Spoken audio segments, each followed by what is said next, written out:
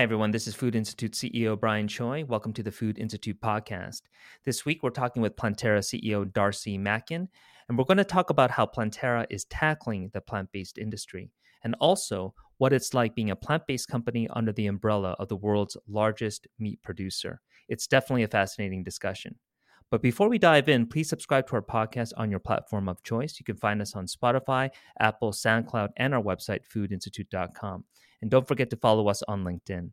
With that said, I welcome Darcy to the show. How are you doing today? I'm doing very well. How are you? Great. And thanks for spending time with the Food Institute. Thank you for asking me. Excellent. So, Darcy, let's start the conversation off with your background. You've had a very interesting career path from rising up through the ranks of big CPG to managing a premium yogurt brand, and now heading up Plantera, the plant-based division of JBS. Can you share with our audience a little more about your background and what ultimately led you to come to Plantera? Absolutely. And thanks again for this very important platform for our industry. It's really fantastic. Looking at my background, although I've been in food for almost 20 years, I really don't have the traditional path that people usually follow within food. I didn't start my career in food, but I began more in the startup world and industry. Anywhere from different industries. I was working on Wall Street in the beginning in various startups, then moving back to the Atlanta area where I went to college and found myself selling trash cans to Walmart for Newell Rubbermaid. Wow. Yeah, very quite a diverse path. But really, where I found myself at Newell Rubbermaid was really my first, call it, consumer packaged goods company. And then, of course, selling into Walmart and flying into Bentonville each week and eventually moving there, I really found the importance of understanding brands, sales, of course, CPG, what they're about, and the importance of products and culture. So while spending that time in Bentonville, I eventually found my way to Kellogg's, which was my first food company. There I spent a couple years in Bentonville, and then eventually was leading the entire portfolio of Kellogg's for Walmart. Then did the same thing with Target, went to Minneapolis and learned that business up there. And then eventually into the headquarters in Battle Creek, where I spent several years and found myself the head of global sales for Kellogg's, which was a total of 10 years. And at that point in time, I realized, well, one, I was very fortunate to have such a strong career path due to mentors, a lot of strong leadership and learning along the way. And then I got an interesting phone call from a friend who, of course, I wasn't looking. That's how these things work. And said, I found this interesting opportunity in this small brand called Noosa. You should give it a look. And of course, I wasn't really familiar with it, but I went, of course, familiar with yogurt being in the breakfast space and tried the food and just fell in love. And it was just such a good reminder of what good food, a beautiful story with the co-founders. And really, they just sold into private equity. So it wasn't necessarily a startup, had a really strong base, about 40 million. But with private equity buying into it, they wanted to bring some seasoned, call it CPG leaders in to really transform the business and sell it in 3 to 5 years and grow it quickly. Now, this really caught my attention. I thought either I'm going to stay here for 10 more years, most likely, or do the high risk, high reward. And at that point in time, it was the right thing for my family. So we moved to Colorado and took on the challenge of growing Noosa to sell in 3 to 5 years. And that's exactly what we did. We sold it in 3 years. We grew it to about $200 million from $40 million in 3 years, which was so much fun. And I was so lucky to be chosen with a bunch of other phenomenal leaders, as well as was still working with the co-founders. And that really caught my attention again of getting back into that startup entrepreneurial spirit. And then I stayed on with, as Sovos bought Noosa, I stayed on for one more year and got the same, phone call from a friend that wasn't looking. And it really piqued my interest that a company like JBS was looking at starting and getting into plant-based, but this was a true startup from scratch. I thought, okay, well, this is something I haven't done before, but absolutely passionate about. Love the space, very familiar with plant-based, being with Kellogg's for 10 years, and really found that there was just so much upside and potential in plant-based, and really intrigued with how JBS was positioning this as a true startup. So that's really how things brought me to where I am now. And that was October of 2019. So it's been about 2.5 years. Wow. I think we need to do another podcast on how to grow a startup into a $200 million business. But we'll go on to our next question. I think one of the most interesting aspects of Plantaria is the company's positioning within JBS. What is it like being a plant-based brand under the umbrella of the world's largest meat producer? I love this question. It's not usual, but what is we have a very strong common denominator, and we believe both Planterra Foods and JBS that consumers should have an exceptional variety when it comes to protein at the table. So we have a very strong common denominator, and together we will make that happen through innovation. And of course, as Planterra was founded, our first brand, consumer-facing brand, is Ozo. Hmm. So with more distribution of Ozo, and we expand the plant-based protein space, and we both believe in these nutritional benefits of both.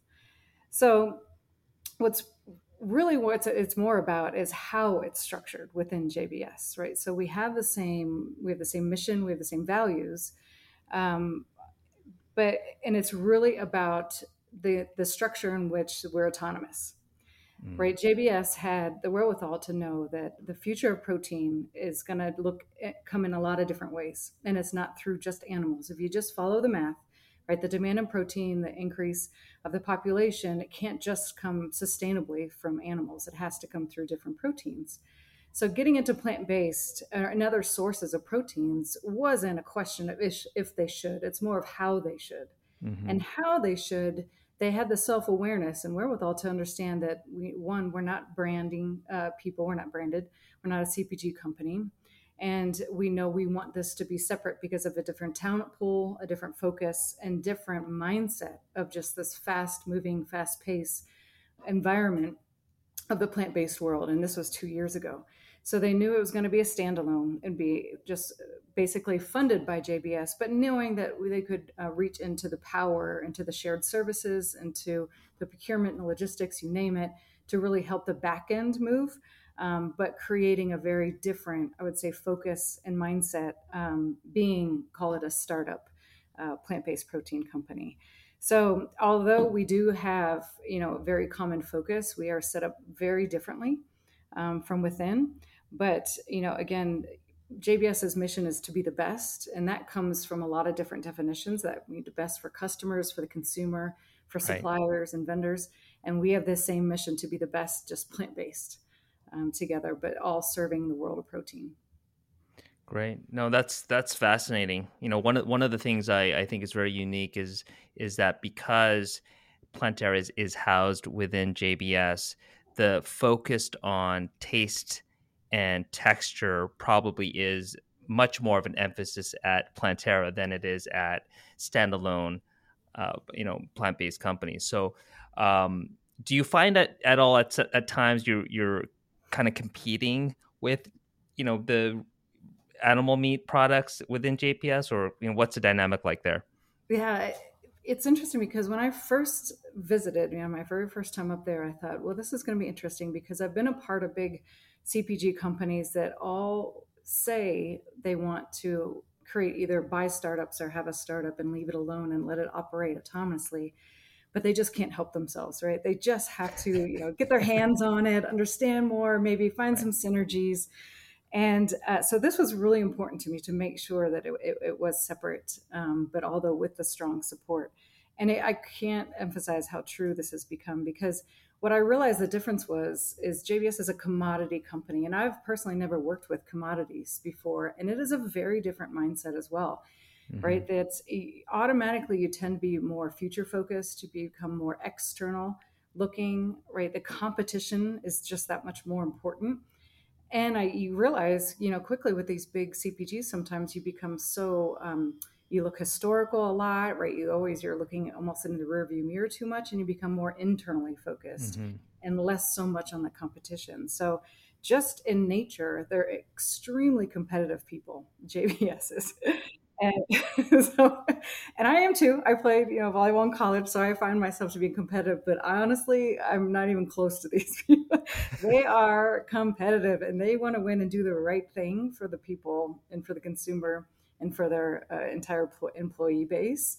They're just not really good at talking about it, honestly, and branding and Right. exposing that end of it, right? So when it comes to the competition piece, it was truly about, okay, clearly other true competitors are coming into our space, right? And it's not just plant-based, it's actual other companies. And Hmm. so if people are encroaching on our space in meat and fresh is really when obviously it caught everybody's attention. If somebody's going to win in this space, it should be a JBS company. Right. And that's really where the strong support comes. It's not necessarily about people not eating meat. It's about getting the again this right portfolio in line for to satisfy additional protein sources, but to make sure that it's done the right way. It's done in the same family as JBS, and they see that truly as a win. Hmm. I will also say that we're set up differently because we don't share a sales force, right? So this is a very different talent pool too, right? You're going in with shopper insights, with consumer insights, you're telling a brand story, and commodities don't do that, right? It's much more Right. about pricing and timing and logistics, and it's a very different conversation. So that's another reason why we wanted to be different, because you have to, tell a really good story in order to convince people to put things on shelf that turn at a fraction of what Hmm. meat will turn. It's about incrementality, and it's about rounding out the basket and adding more dollars into that basket and that portfolio for then doing the right thing for the shopper. Yeah, very interesting. And you touched upon this a little bit, but compared to other plant-based products, where is Planterra's product positioning relative to the deluge of plant-based companies out there? It seems like every week a new plant-based product or company is is coming on the market. So, help us understand a little bit about Planterra's positioning. Yeah, there's so many. It's that people I don't think realize, like just like you said, how many brands there are. And if you look at just the past 3 years, I can imagine as a consumer not in the food space how confusing it's been, because when you look at all things plant based, well, one, it's in so many categories. So two, if you're Hmm. just talking about meat alternatives, it's the source of protein, it's how it's made. So we initially, I thought, here's some a white space gap when it came to more flavor, uh, ingredients, and about taste. And to do that, it had to be simple. Ingredients had to be people that could understand it. You could make it in your kitchen. They understand that it's not processed. But at the same time, we wanted to make sure that people could understand the label. So, in looking at the category just 3 years ago, we found that there was a gap in speaking about ingredients, actually about fun, about flavor, about a personality, and bringing much more of a CPG type of look and feel to very simple and clean food and the Hmm. best quality of ingredients. We knew that we were going to go out of the gates fast. We knew we were a Me Too product, so our first four products were all very similar to what was out there, but we wanted to be unique in the flavor forward, more nutritious. But people in this category already feel like they're choosing more nutritious food, excuse me. But it's so obviously checking the box. Clearly, for whatever the motivation, if it is health, if it's sustainability, we meet all of these needs, but really standing out for flavor, for taste, and about the five senses. So the aroma when you're cooking it in the house and making sure for this texture and the sensorial that you would expect in making this part of your repertoire in the every single week as you're looking at meal planning. So we wanted to be about creating a genuine brand that people could understand the ingredients, taste, and never sacrificing on quality. Great. And this is a perfect segue into the next question where Plantera talks about the True Bite experience. And so, can you describe what it is in a little bit more detail and how it's used in the company's product innovation? Absolutely. True Bite is something that we've created that really brings together everything you know and love and expect with your traditional protein for that complete savory experience, but made from plants. Mm. So, True Bite is our promise to delight your senses through the look, the smell, the taste, texture, and things that you know and love with these traditional foods, all made from plants in a very highly culinary experience, signature recipes, and its unique plant based capabilities. So, it's truly multisensorial from the first sight to last bite. That's what we like to say. That's great. I love that. Plantera has recently announced some new product offerings, which I believe are going to be showcased at Expo West. What can you share about these products and what makes them unique? And as a follow up, are they meant to be standalone products within a meal setting, or are they meant to be used as an ingredient as part of an overall food product? Please share your thoughts. Absolutely. So we've launched chicken. We have 4 items that we've launched already in January of this year, and we're launching bacon here in a few months. So it's all about chicken and bacon for us. So, and what makes people, everyone's talking about chicken and bacon, to be honest, right? So this is not like a huge unveil.